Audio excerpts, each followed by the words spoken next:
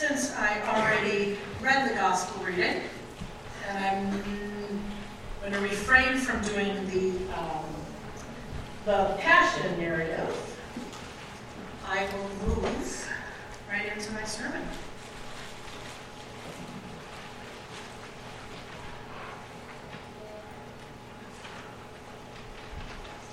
A reading from Mary Oliver, a poem by Mary Oliver. Not that one. It's called The Poet Thinks About the Donkey. On the outskirts of Jerusalem, the donkey waited. Not especially brave or filled with understanding, he stood and waited. How horses turned out in the meadow leap with delight. How doves released from their cages clatter away, splashed with sunlight. But the donkey, tied to the tree as usual, waited.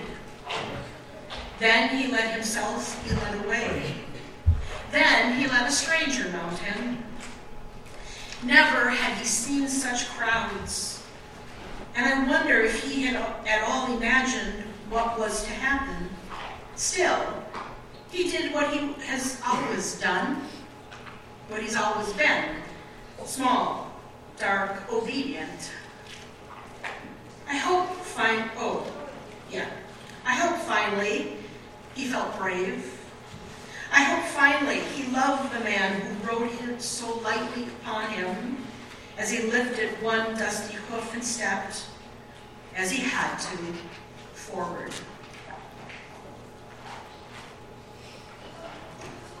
Grace and peace to you from God our Father and our Lord and Savior Jesus Christ. Amen.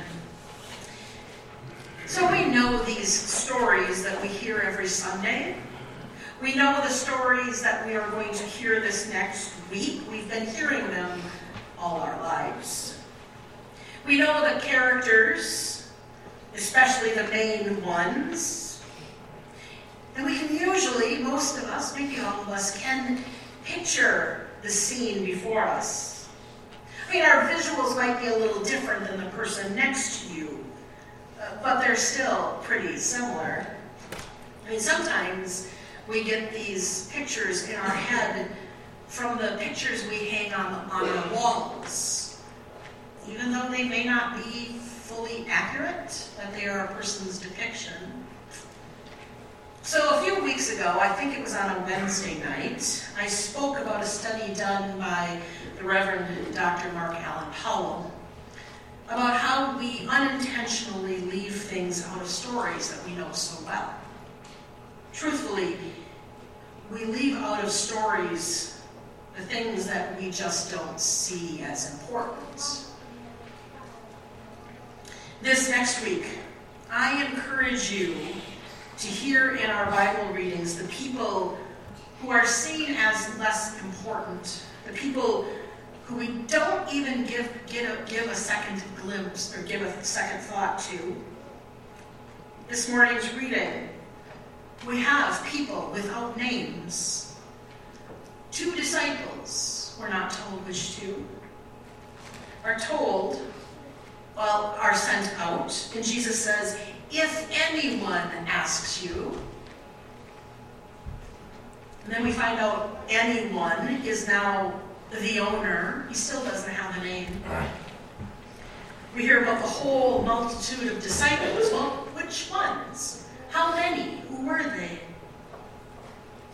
And I'm sure many of us put more characters into the story than that are listed. We put in kids and young people and older people and people who just go unnamed. Now, sure, for them to list in the Bible all of the names, the great multitude, might be a little much. But still, we keep unimportant people nameless. I mean, listen closely later this week, on Friday, the nameless people in our stories. We hear about the slaves, a woman, the 2 crucified with Jesus who aren't given a name, the soldiers who threw dice for his clothes, and even the disciple whom Jesus loved. People who are nameless. People seen as not as important in our story, when really they are needed just as much as the named people, or our stories just wouldn't be complete. I read the poem by Mary Oliver, and I think about the truth of that donkey, not a beautiful white stallion, which the truth is that's how the people were expecting the king to be coming in. That's how kings arrive.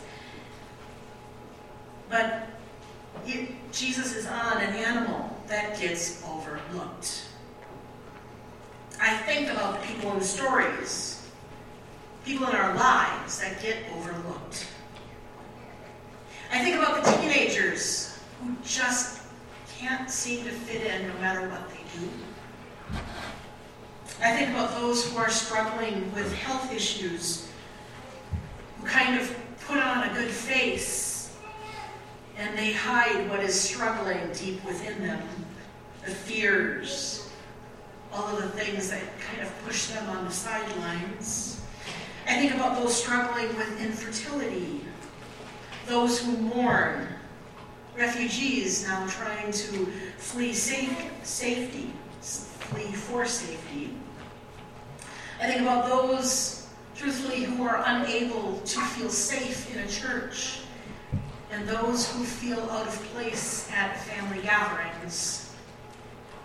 I think about the donkey who waited to be called to an important job, and the people in the same spot who will never get the recognition they deserve.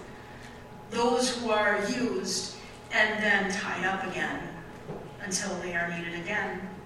And yet, in all of our stories of all these unnamed people, Christ is there with them, with you, during times when you feel like the donkey, the one who just waits to be seen.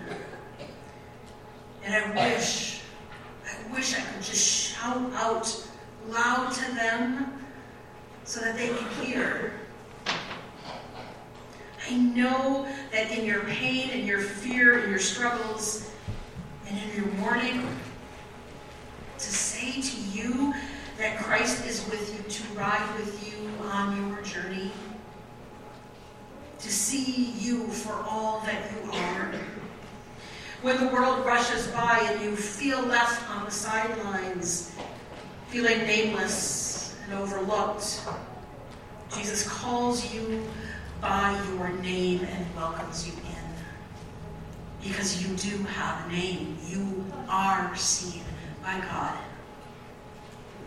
The thing is, throughout the Gospels, Jesus finds the nameless, the woman at the well, the man with leprosy, the man with demons, the bleeding woman, the Samaritan woman, Peter's mother-in-law, a blind man.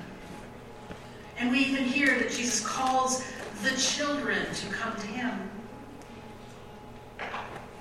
Jesus is in the truth of this broken world and would rather be in our times of brokenness than to be anywhere else. It's why God came down in the form of Jesus in the first place, to live among us, the broken.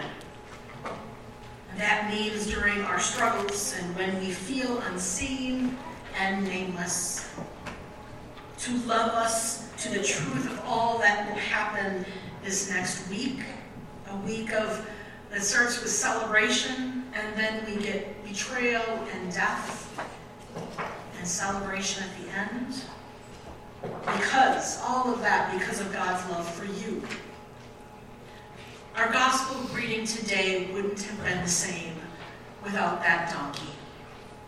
Nameless or not, we need him to make the story complete.